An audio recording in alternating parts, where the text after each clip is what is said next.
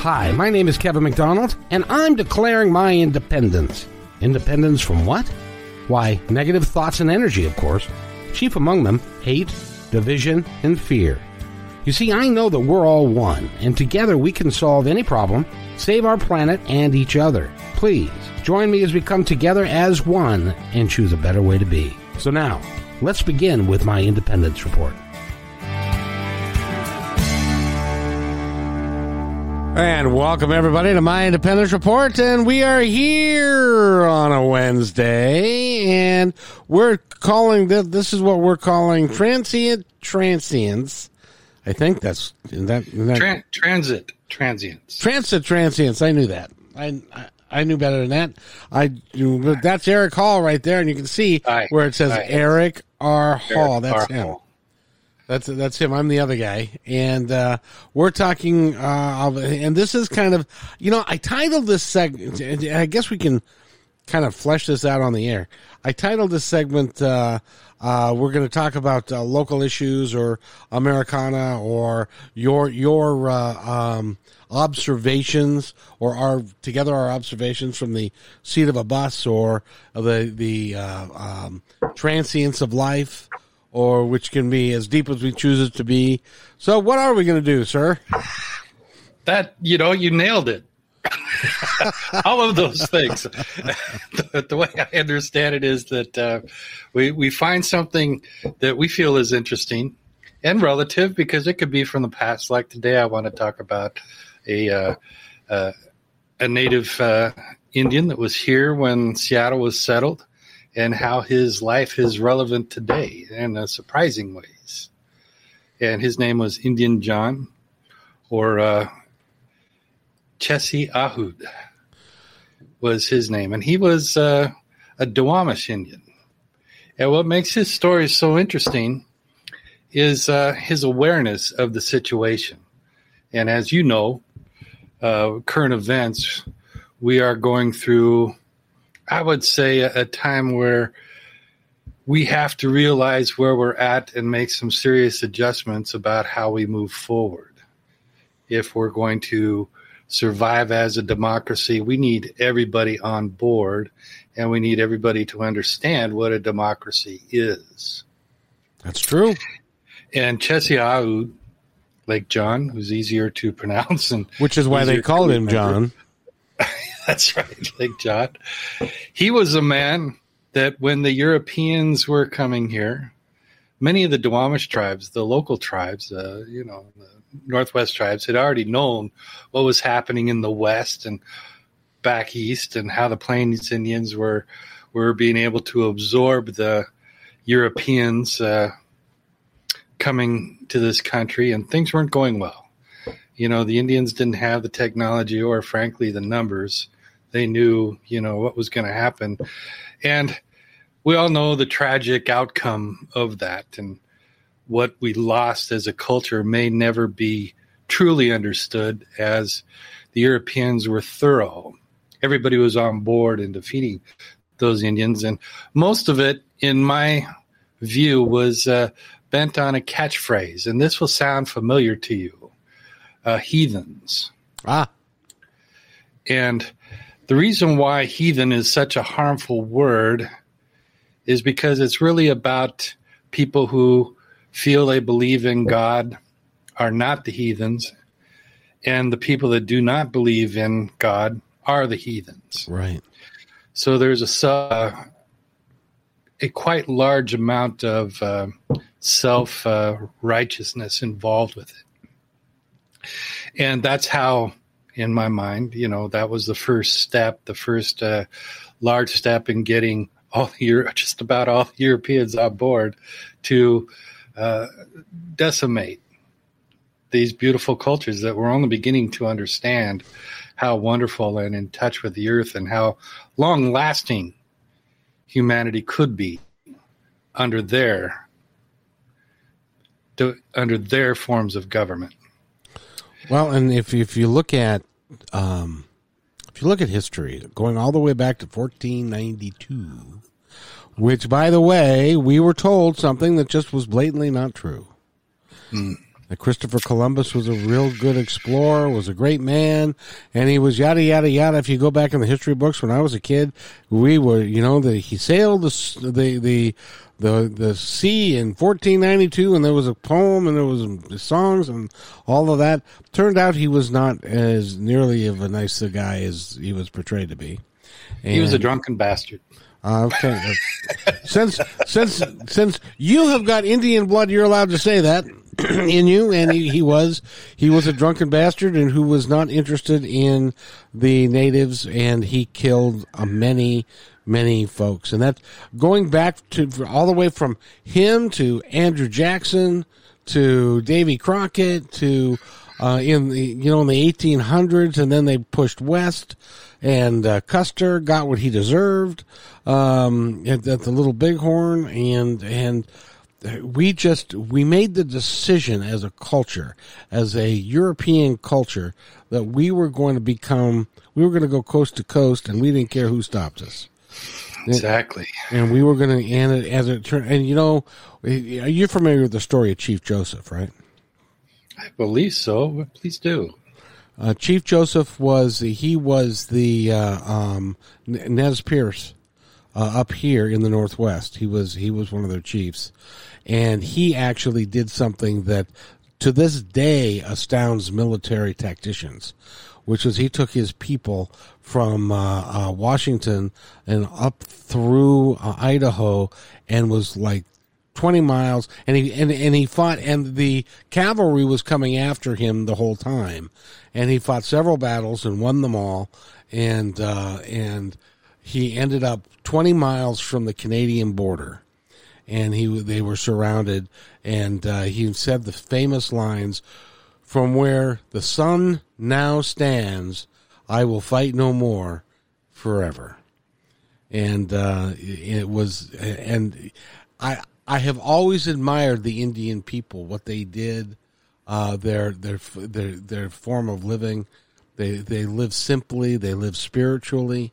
They honored the Mother Earth and Father Sky, and they did. And unlike the European trash that came over here that messed up the environment, and it's so anyway. That's my contribution. I just think that we screwed it up in a big way. We did, and there's a lot of arrogance about that. The thing that the Europeans have working against them, in my view, was that they believe that they're not part of the earth. The earth was planted here for them. Right. They were made in God's image, and therefore everything here is meant to serve us. Now, I don't want anybody to take my words personally, because we're products of our age. We're products of our environment. So I'm not going to paint every person as evil in these. But societies move differently than individuals. Individuals drive a society. But not very often do people have an awareness to see the larger picture, to change things. And this was the beauty of Lake John.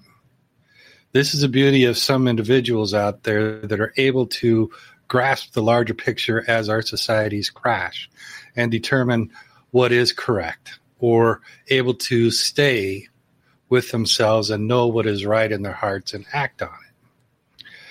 Lake John was such a person, and almost by accident, because as it happens, as was natural in those days, there was a body found of a white person, and this made the settlers of the time very fearful and angry, and they just knew the natives had something to do with it.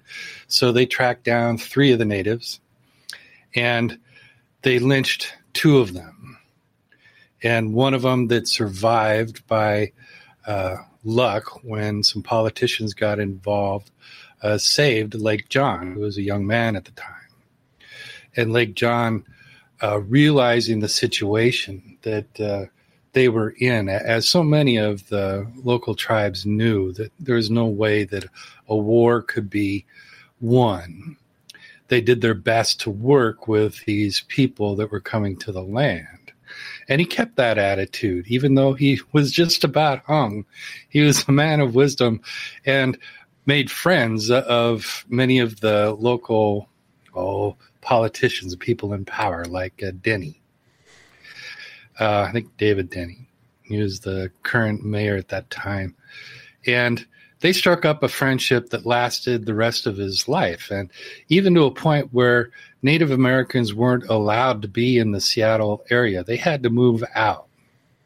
They had to move out of the outskirts. They weren't allowed to be on their land. So they weren't allowed to be in Seattle proper. They had to. They threw them out, basically.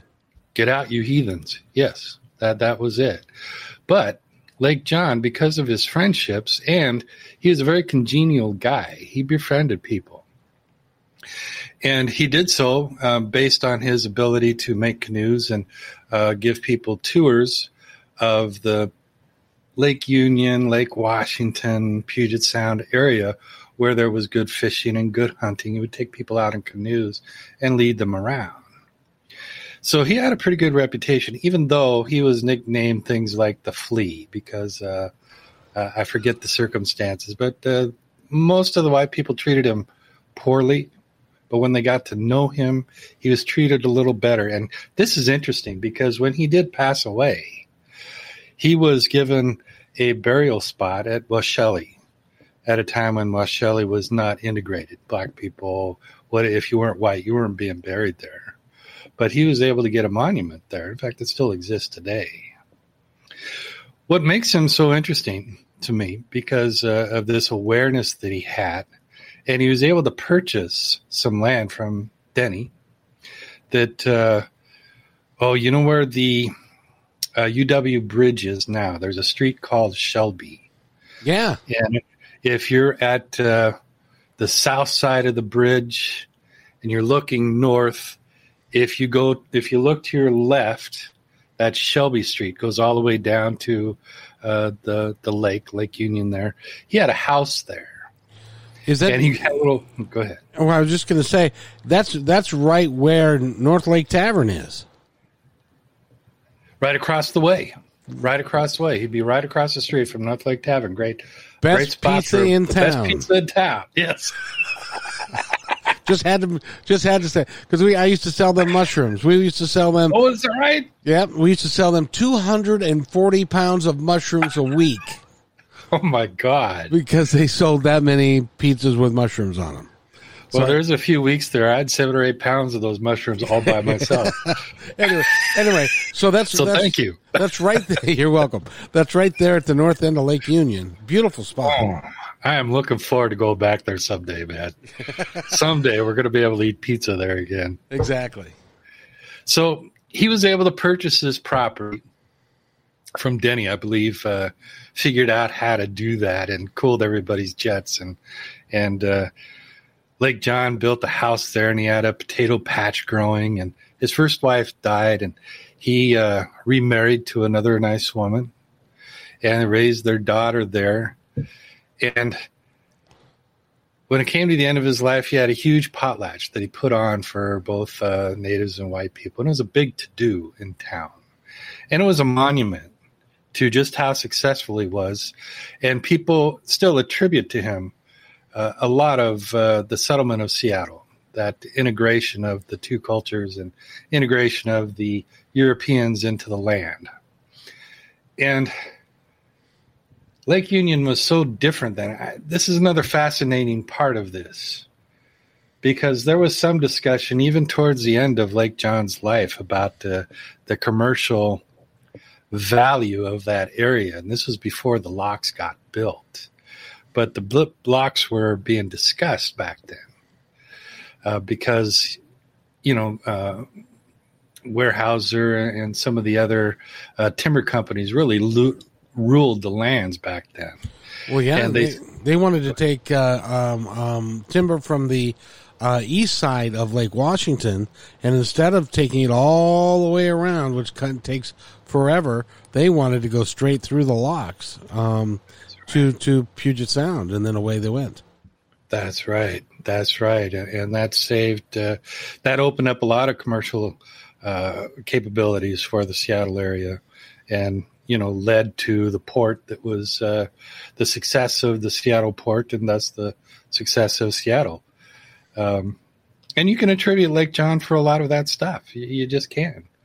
And like I said, it's his kind of temperament, his kind of wisdom that is very rare. Somebody that's able to see a big picture, understand what's going to happen in the future, and what the best way is to serve the right kind of future to happen that will affect as many people positively as they can.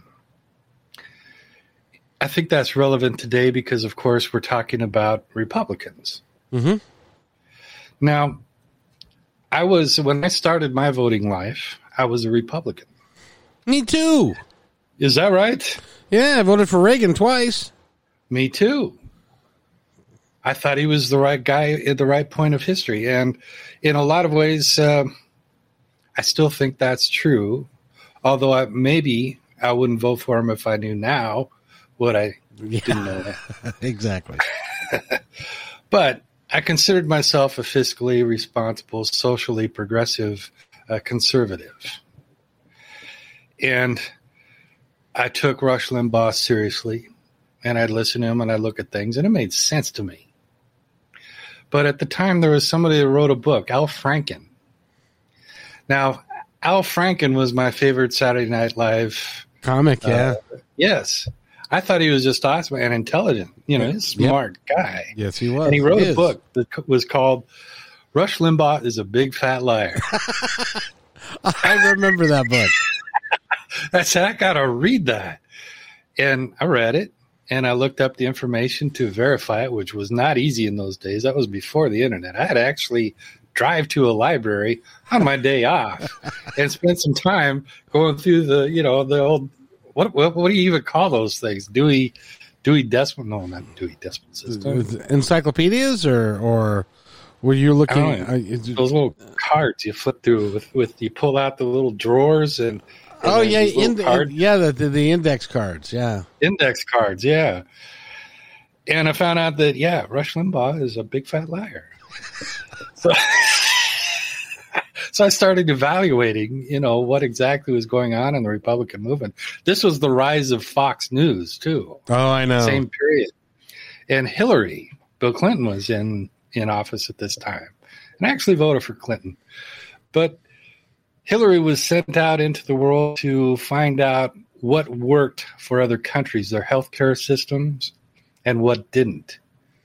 And her job was to create a report and bring it back and provide it to people so that they could figure out what to do about our healthcare system. That was her job. Make a report. Fox News and right-wing media at the time, they totally bashed her, said she was going to ruin America. This is the worst thing that's ever happened to us. Yep. And my Republican friends, I was telling them, all she's going to do is go gather information and give it to people, and it's going to take years for us to filter through this and vote on what's going to be right for us. She's not doing anything but getting information. No, she's going to ruin things. That's when I left the Republican Party. I said, that's enough. That's irrational. And that was right about 1994, 93.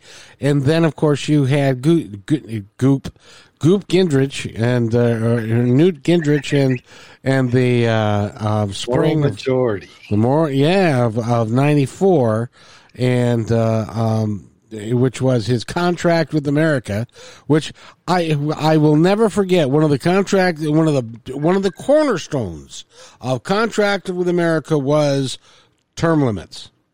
We need to have term limits because we need to get more fresh blood in here, and we need to get rid of the old cronyisms and all that kind of stuff. That worked fine for the first 2 years. And then, of course, the next election came up, and they said, well, maybe we don't want to go. So that just kind of quietly went by the wayside, went by the night. And that's when I knew that they were just as full of shit as everybody else was at the time. They were just gathering votes with any extremism they could. And, soon after the moral majority, the Tea Party was kind of making its rounds. They were lurking out there. And I thought the Tea Party would be the low point in American history. I found it unimaginable that we could get any more ridiculous than that. Oh, but I was wrong. You was wrong, baby. I was wrong because Trumpania, man, Trumpism was, stupid. But now we've got QAnon, which is now the ones that are fighting power for the Republican Party. And they're close. That's still being decided. It is astounding me that a woman or anybody, any person, can threaten or root for violence and death for another government official, congressperson, senator, and still hold office. How is that possible? Never in our past would we have allowed this. Would the Republicans allow this if this was any Democrat? Oh, hell no. Oh, hell no. Now, let me ask you a question. Do you remember where you were when you first heard about Q and QAnon? Well, yeah, I was sitting at my computer, and I didn't know what QAnon was. I didn't even know how to spell it. I thought it was one word. These are actually two people that somehow line up, a guy named Q and another guy named Anon. And their ideas are just outlandish enough that I guess they're entertainment info and people think this information is good. I'm not sure how people are falling for this. I don't get it. It's interesting because I was actually doing a podcast with somebody. She was a good friend of mine, and she's a psychic medium, kinda. And so I said, well, let's do a podcast together. And she said, great. And so we started doing the podcast, and one day she said, well, let's talk about politics. And I said, well, she seemed like a progressive, a progressive spiritual person. Uh-oh. I know. And so we get into this podcast, and she invites another gal on, and they start talking about how good Trump is and that he is saving our society. And I said, well, now wait, hold on. Let me back up just a minute.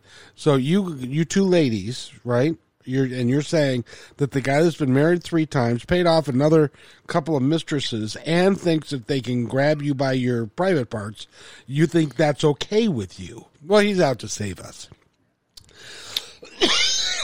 And there was another guy by the name of Jordan Sather. And I can say this because he's my show.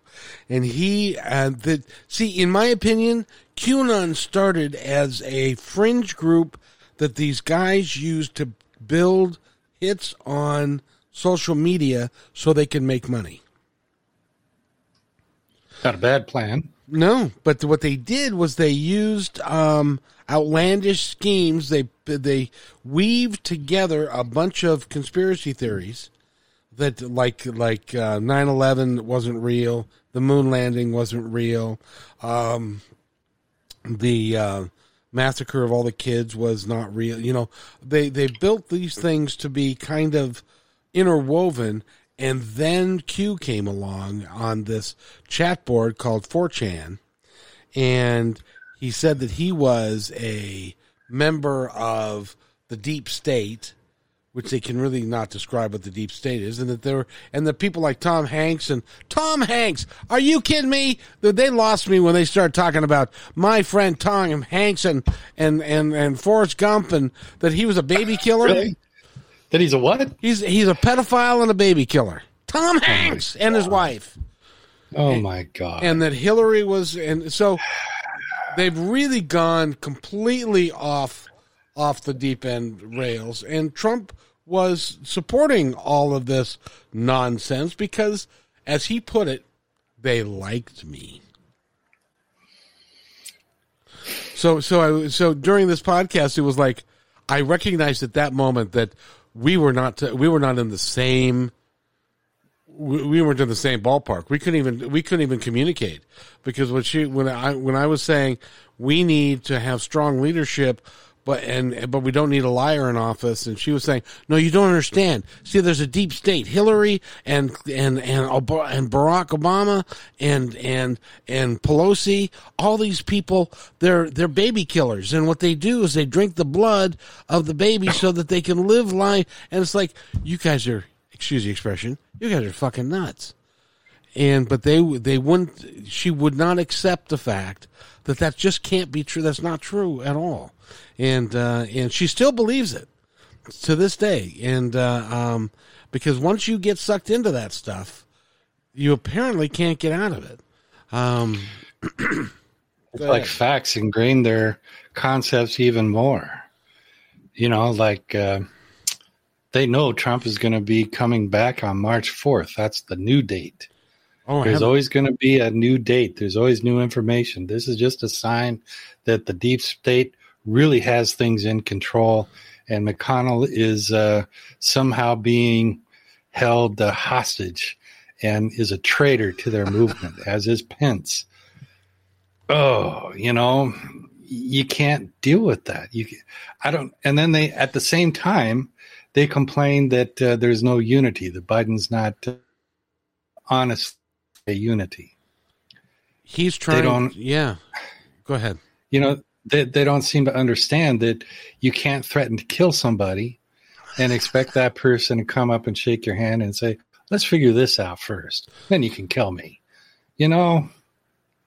Well, it amazed me that on the 6th, these people that were climbing the stairs, and some of them were saying, hang Pence.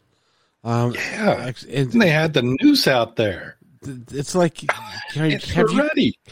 Have you guys lost your mind? Could you imagine what would have happened to our country if they'd actually gotten a hold of him and took him out there and actually did that on national TV? Oh, they had the noose, and they had, I don't know if it was functional or not, but it looked like it could hold the body weight of a person. Yes, it did. It looked serious to me. I'm not familiar enough with, how nooses work, but I figure a loop can do some harm.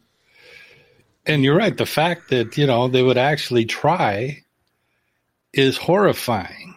This is horrifying to me.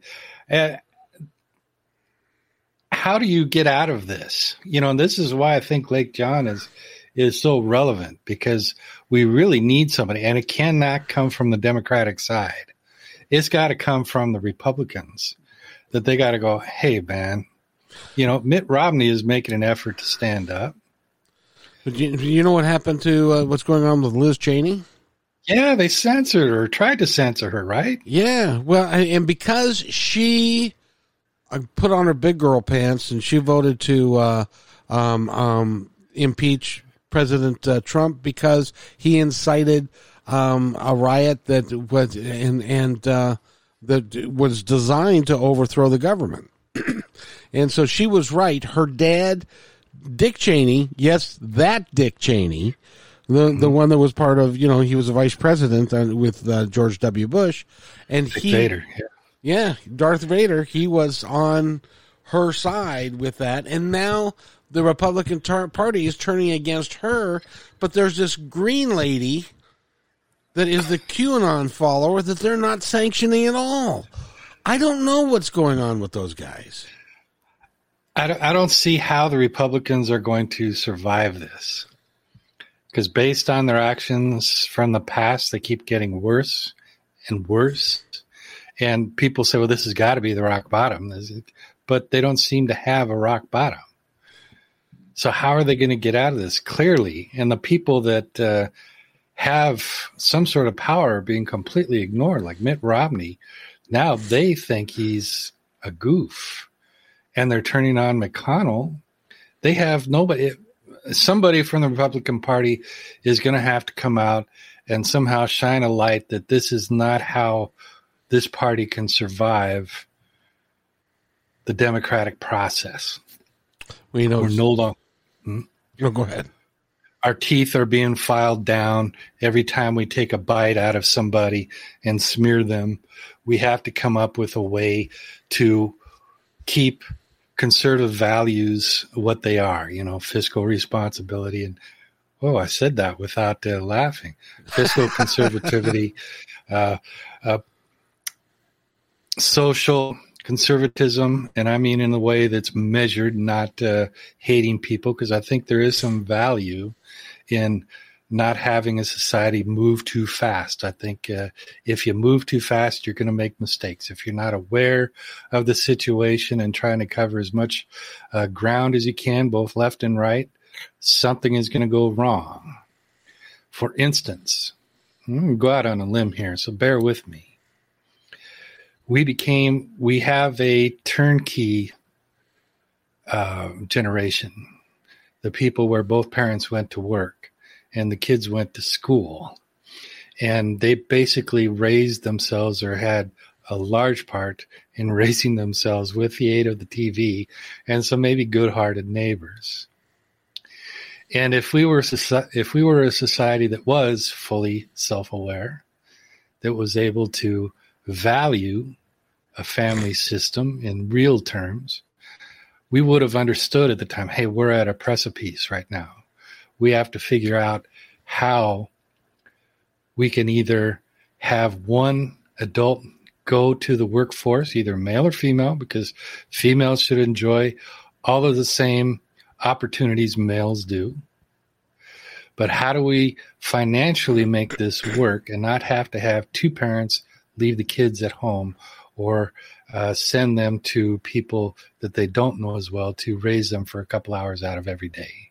We should have had that kind of forward thinking if we truly valued family and marriages. We don't. We value money in America more than anything. Mm-hmm. And we could trace that back to the Europeans coming into this country, because it was all based on economics. It wasn't based on religious freedom, as proven by what we did to the Native Americans. We weren't interested in their religion. We were interested in our religion and imposing it on them. So it was never about freedom of religion. It was economic status. And as long as we always follow that rule, we are always going to have problems. I agree. Because it is, well, you and I are now old enough to remember a time when things were different. When I was growing up in the 60s, and so what how much younger are you than me? I think you're, how old? I don't even know how old you are. I'm 92. No, I'm 60. I'm 63. You're 63? Yeah. Oh, I'm a lot younger than you. I'm 3 years younger.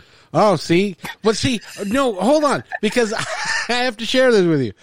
Yes. My wife was 4 years younger than me because apparently nobody my age wanted to date me, so I had to go younger. So which was fine, because she looked better than they did longer. But besides that she was born in 62. I was born in 57. Okay, 5 years, 4.5 years. The difference between being born in 57, you were born in 60, right? 61. Yep. So the difference between 57 and 61 is huge, and I'll tell you why. You missed the Seattle World's Fair. That was actually my very first public experience. But you were one, so you don't remember it. No, I don't. And in 1964, when I was 7, the Beatles were on the Ed Sullivan Show. Changed music forever. Oh, that's awesome. And that's awesome. You got to see that? It is a story that I've told ad nauseum because it scarred me for life. Oh, I'm sorry, man.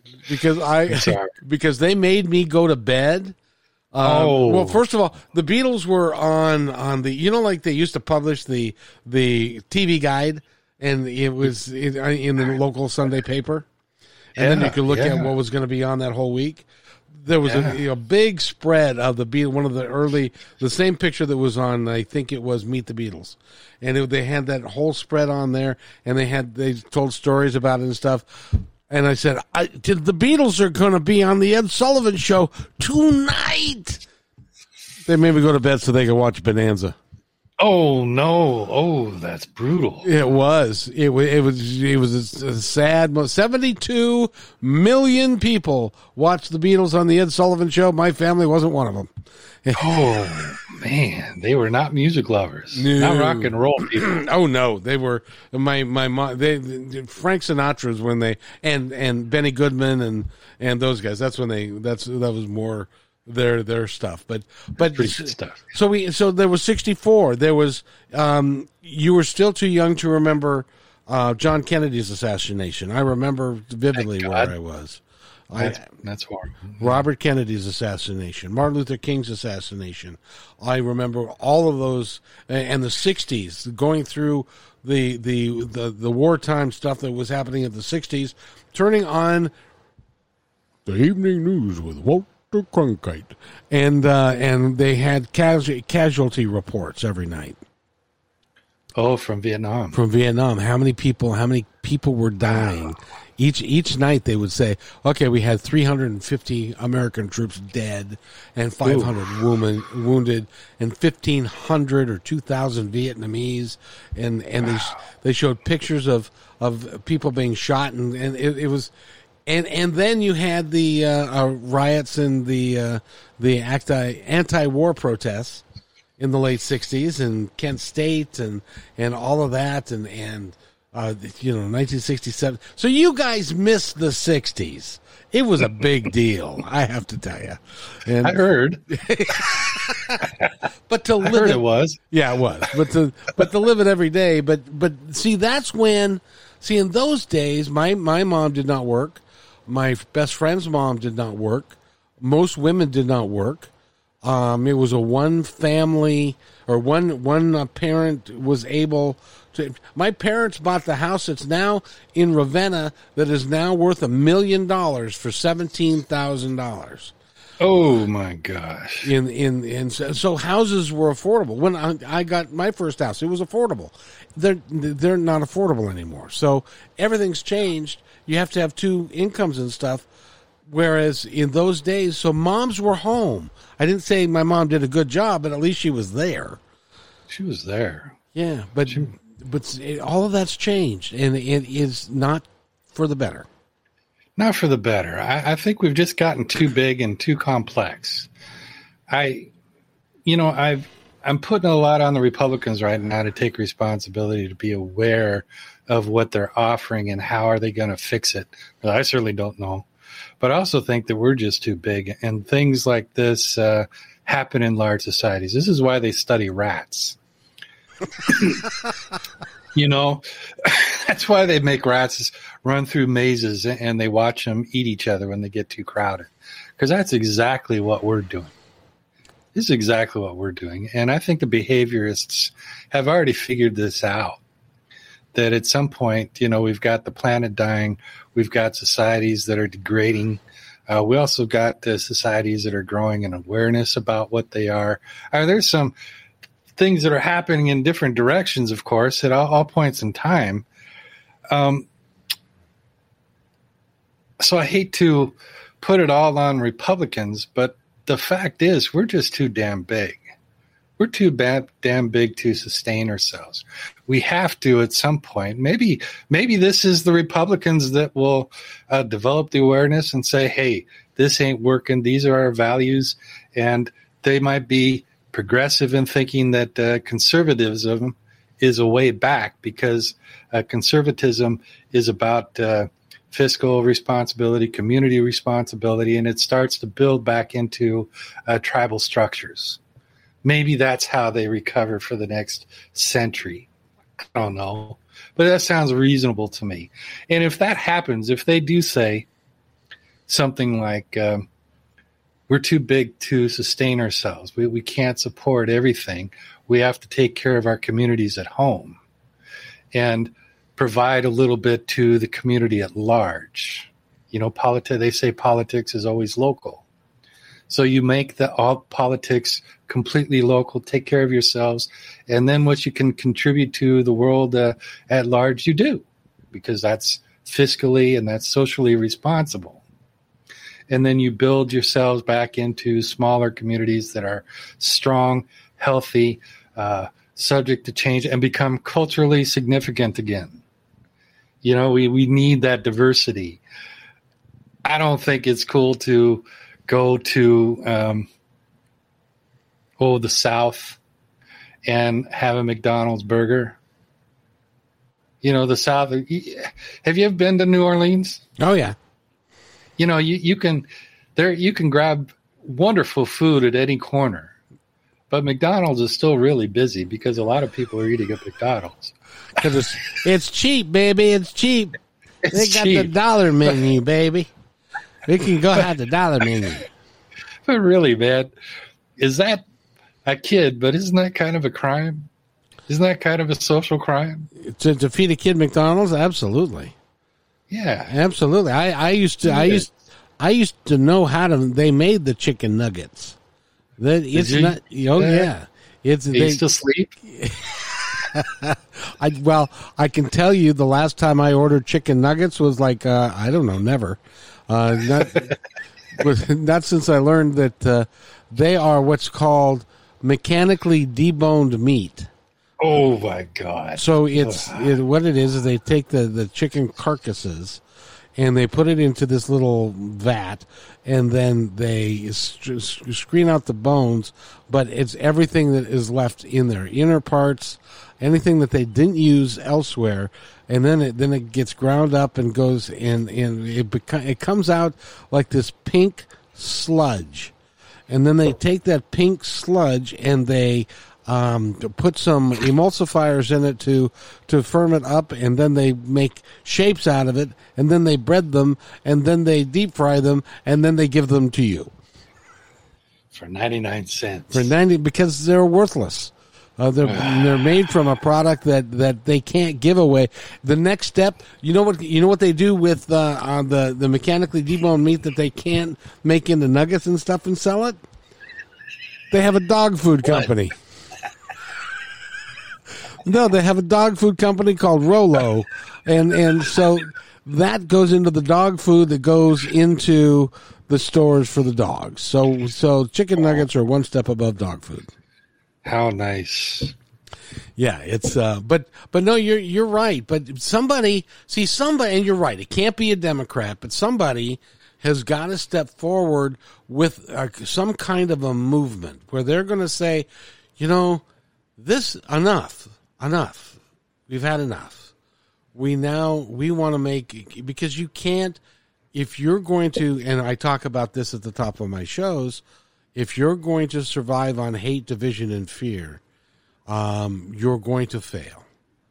Because that's right. You can't succeed if your message is about hate, division, and fear. Those are not building concepts. Those are concepts to take things away. And they're very destructive. Very destructive. And people that follow some of this stuff, that then they think that other people are irrational, and then they want to hang. It's out of hand. It's out of hand. It's got to stop. I don't know how it's going to stop, but that's why it's important, Eric, that you and I have this conversation in this format, so that people can listen to it and say, you know, they're right, because I don't have any answers. I know, you know, I don't know how to. I have friends. I have a friend that used to be my mother. I can't communicate with her. Do you have a friend that used to be your mother? Your mother? Yeah, meaning my mother's no longer my friend. Because she, not only was she a fan of Fox News, there's a new radio station, or a new television station called Newsmax. Yeah, I've heard of those guys. Newsmax was developed by a guy who is a club member at Mar-a-Lago. He owns it. And that's right. And their niche, because everybody has got a niche, they're now moving to the right of Fox News. So they're not above conspiracy theories and all this stuff that has no proof at all, and people are listening and watching, including my mother. You know, I voted for Reagan, And I think one of the worst things he did to this country was get rid of the Fairness Act. Yes, I agree. I think one of the first steps is to bring the Fairness Act back. Now, it's a hell of a lot more complex to do that now, because that would imply that you would have to give equal time to conservatives. I would do that if they were not lying. I mean, if you were a conservative guy and we were going to talk about fiscal responsibility and fiscal policy, how should we manage the country and these taxes we've got coming in? Who should be paying taxes? How much should they be paying? And that sort of thing. We can argue about that, and we can, at the end of the day, you and I can go have a pizza at North Lake Tavern and talk about it later, and it's okay. But when I say the rich aren't paying enough in taxes, and you say they're paying more than their share, and we can't raise the minimum wage to a livable wage because we can't afford it.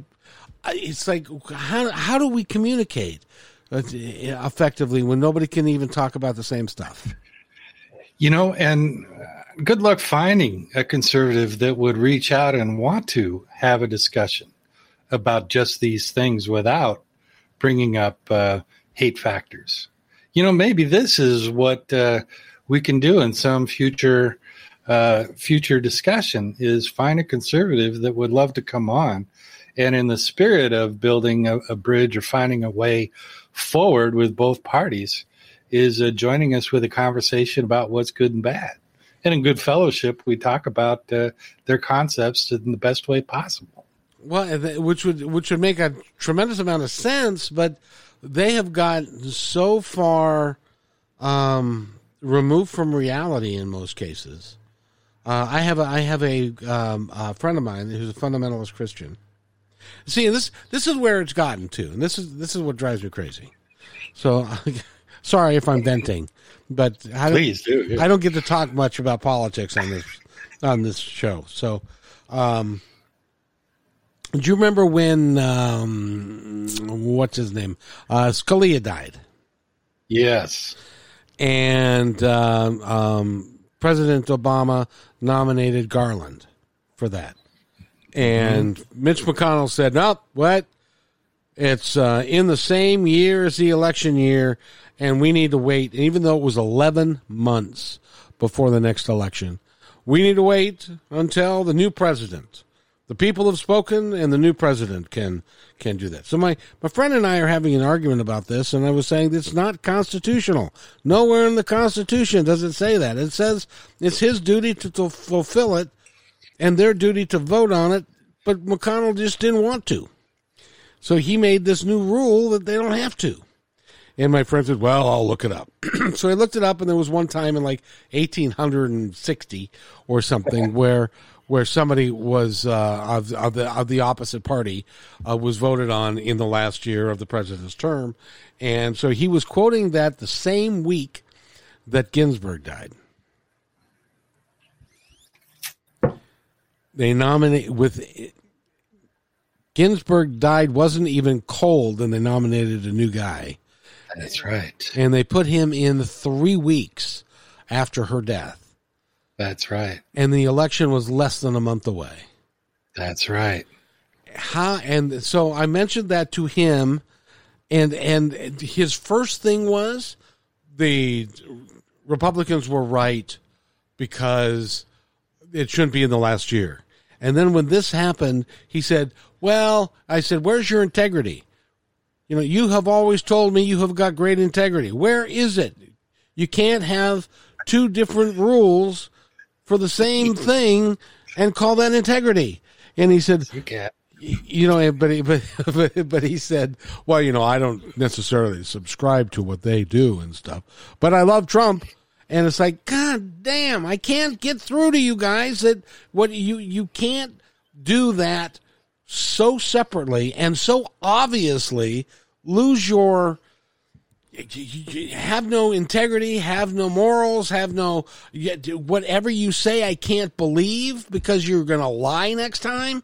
When the shoe's on the other foot, now I'm not going to say the Democrats are any better. I think they're all doing kind of the same thing. Okay, I'll shut up now. Well, I think you nailed it. Because that's called having your collective screw loose. I like that. Because it's okay for me. It's not okay for you. That's exactly what they're saying. I have this evangelical friend of mine. I've known him for 40 years, man. And he's a guy that, amazing, wonderfully nice guy, but he's a Trump guy. And he'll message me out of the blue every now and then and just chew on Democrats for being evil. And this happened when Ginsburg, after she passed, and they're nominating a new Supreme Court person. And I brought it up to him, and he says, well, tell me Democrats wouldn't do the same thing. Okay. And I was at a loss for words, because how is that an argument? And that just means that what he's telling me is, if you have the opportunity to do something, do it. Right. So how are they going to argue anything that the Democrats do now? Oh, they will. You watch. You want to? I'll bet you. I got $10 in my wallet. I'll bet you $10 that within 6 months, the Republicans will be saying, these deficits are out of control. We've got to stop doing the deficit. And they're already doing that. Are they? Because of Biden's coronavirus, plan. Our deficit, our deficit is too large. You can't do that. But 2 weeks before the election, they were all, oh man, it's all of that is just now in this case for COVID, I think it's just terribly irresponsible. Yeah, this is one of those 100-year things that it's all hands on deck. We need to change everything about what we do.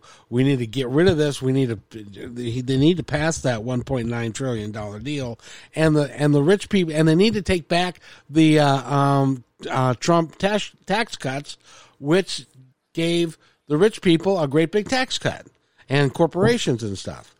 That's right. So, this is why we need Chessie Yahoo. Somebody that can take a look at everything going on and say, hey, man, no. Now, for those, got to adapt. For those that didn't catch the beginning of that, tell us who he is again. Chessie Yahoo, Lake John, was a Duwamish Indian that was here during the Seattle settlement. And he helped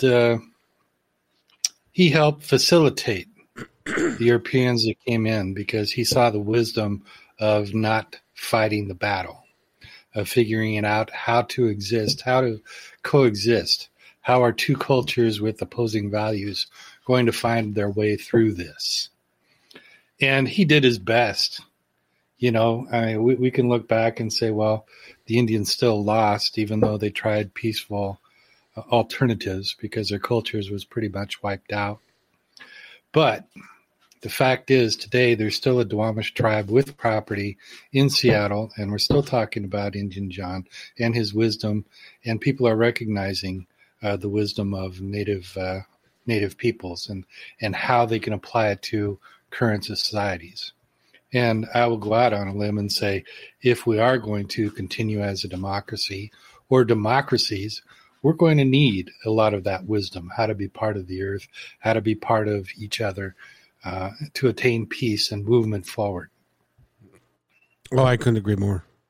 And in fact, we're going to become even more polarized, because in my opinion, if you really were to if this country, see, this is what I don't understand, and you can help me with this.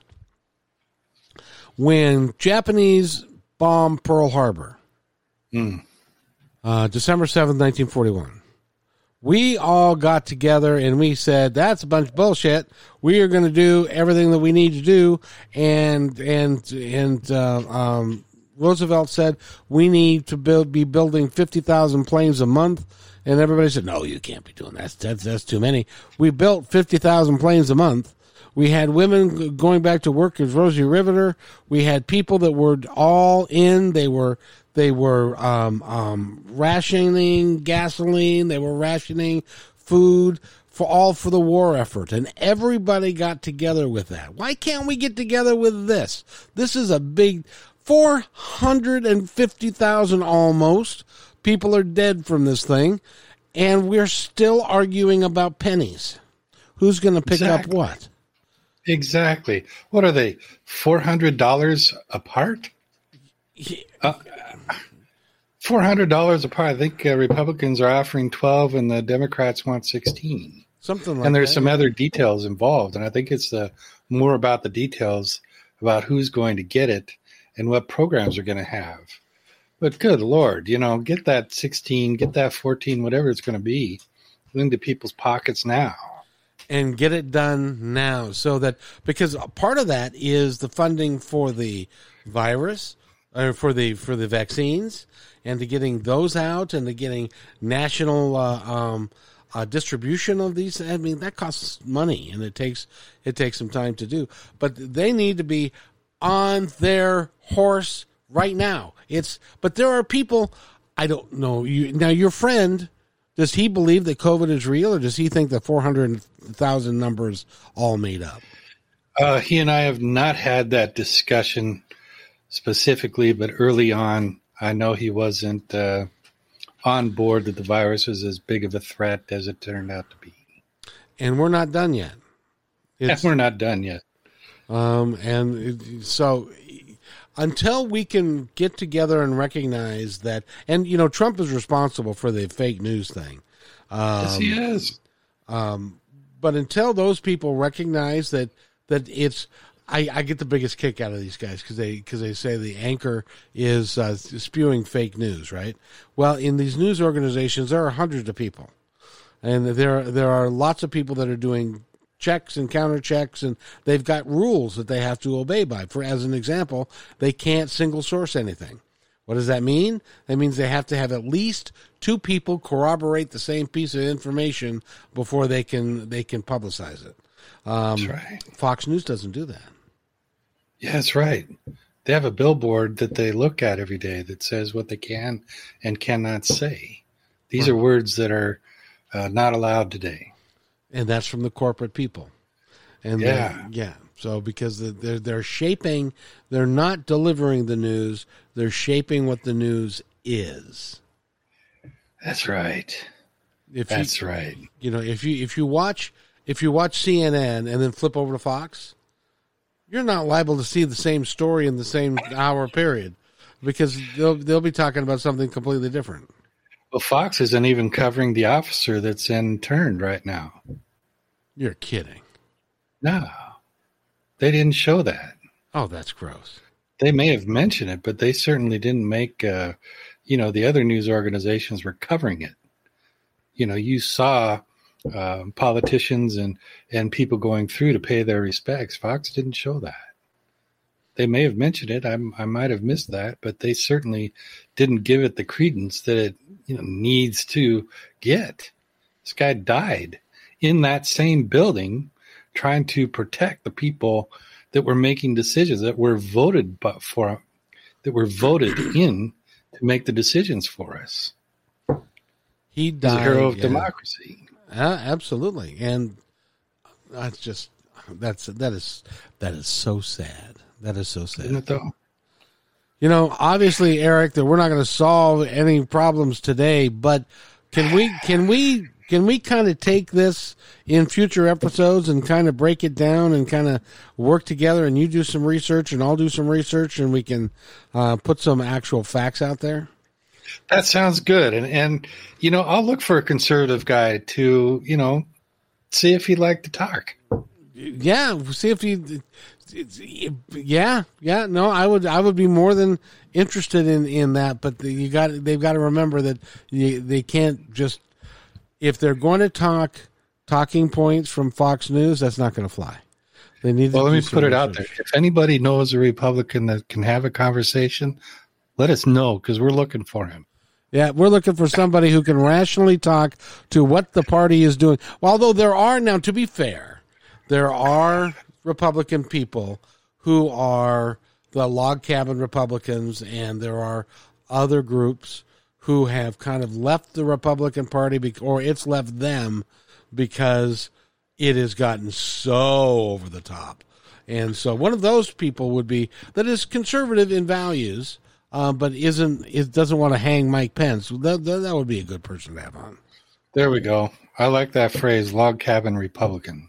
Sounds so Lincoln-like. Yeah, that's why they call it that. Is it? Oh, yeah. Oh, darn. Because A Lincoln log Republican. Yeah, because Lincoln was a Republican. That's right. He was. He'd be a Democrat these days. He would be. But he's a Republican now. Yeah. Well, what's interesting about that is that that they were talking about he was a Republican back then, but then if you remember through history in the early 1900s, there was the Southern Democratic group were actually Dixies. the Dixiecrats were more conservative than the Republicans. than the Republicans Democrats. were, Yep. or than the Democrats were, and so it's flipped. So then they became more Democratic. They became Republicans down there, and that's how they've had the South ever since. And it's starting to break up a little bit now because they're finally figuring out, and this is scaring the hell out of them, that if you teach black people to vote, they will, and they'll stand in line for like hours. Oh my God! I know. I love it. I do too. Absolutely love it, man. Oh, I think it's the greatest thing that finally they have to face the light of day that they can't discriminate against people voting anymore in this country. And That's right. It's only taken 100 years. And the cat is out of the bag. Show up to vote, and you're represented. And these are good people. These are people that are thinking about everyone. Yes. Not just putting money in the rich people's pockets, but they're thinking about the good of society. Well, and I honestly think that, see, and the other thing, and I'll leave you with this, society only changes when the money dynamics change. Yeah. And we are getting to the point now where the money dynamics where renewable energy is getting cheaper to produce. Carbon fuels are getting more expensive to produce. So as that equalizes, then new jobs will be developed with carbon-free energy and solar energy and wind power, and then there'll be a redoing of the infrastructure, and so there'll be jobs that will be good-paying jobs that'll be taking care of our infrastructure and our energy needs and stuff. And big oil, which if they haven't made the transition yet, they will be soon. They'll be saying, oil's not such a great deal after all. We're going to go build us some windmills and stuff. Hallelujah. But that's the only way change ever happens, is when it ceases to become profitable to do the old thing. Well, apparently that's what we hang our hats on. It's got to be about the money, and I think as long as it's about the money, we're going to have problems. Yes, until we have like 3 or 4 or 5, and I hope it never happens, but stage 5 hurricanes come barreling down and destroy every oil platform in the Gulf or something. But it's got to change, and we've got to change. And we've got to get rid of hate, division, and fear. And we got to love each other. We got to care. And we got to take care of stuff. And we got to pay taxes. And we got to not shoot each other anymore. God damn it.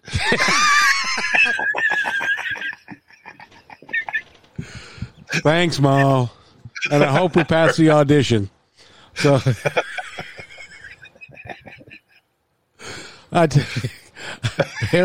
Eric, it's been fun, and I have to tell you, we've had one listener for the entire hour, and they gave us a thumbs up. So we're on the right track. Good. Thank God. Yes, indeed, we're on the right track. So that's we doubled our audience this week. We did. Although no, that's not true. That's not true. Your sister was with us last week. well, and not only that, but your have you looked at your Facebook page? I have not. No. You had like 40 or some odd hits on something that had to do with this with the broadcast last time. So you're a popular fella. Well, I advertised though. I boosted that. Oh, did you? I'll boost today's too. Well, good. If you got money to burn, then you just go right on ahead. Facebook gives opportunities, and it's all about the money. It is indeed. It is indeed. And thank you, sir. I have appreciated this conversation. So can we do this next week? I'm looking forward to it. I've got a wonderful story that I've been working on. Okay, good. It's about how we've moved away from spending time in the woods for a while, and how that ties into our conversation today, because we became a turnkey generation for a bit. We lost touch with being outdoors, and we lost something valuable that's out there. These wonderful structures that were built by the forestry department that have slowly decomposing. And some groups are trying to revitalize these, and it's important for people to get back out into the woods. And a friend of mine, Christy Fedek, spent some time with her on Sunday, and we talked about such things. So we'll have that to talk about, and abuse with some local politics at the same time. Absolutely. And the only thing that I would say about that is this. Yes. If you're going to use the outdoors, be respectful, be Indian-like, Native American-like, pick up your trash, take it with you, and leave everything better than you found it. Exactly. Don't bring chicken McNuggets into the environment. and leave them there. You're liable to poison a poor animal. The animal's not going to eat them. That's only because they're smarter than we are. Bears will look at it and go, what the fuck? Exactly. And with those words of wisdom, Eric Hall, thank you very much. Thank you. My name is Kevin, and you guys have a great day, everybody.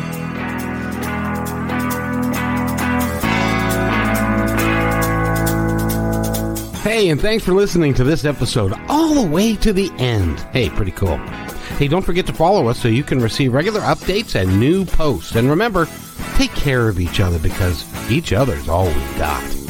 See you next time on My Independence Report.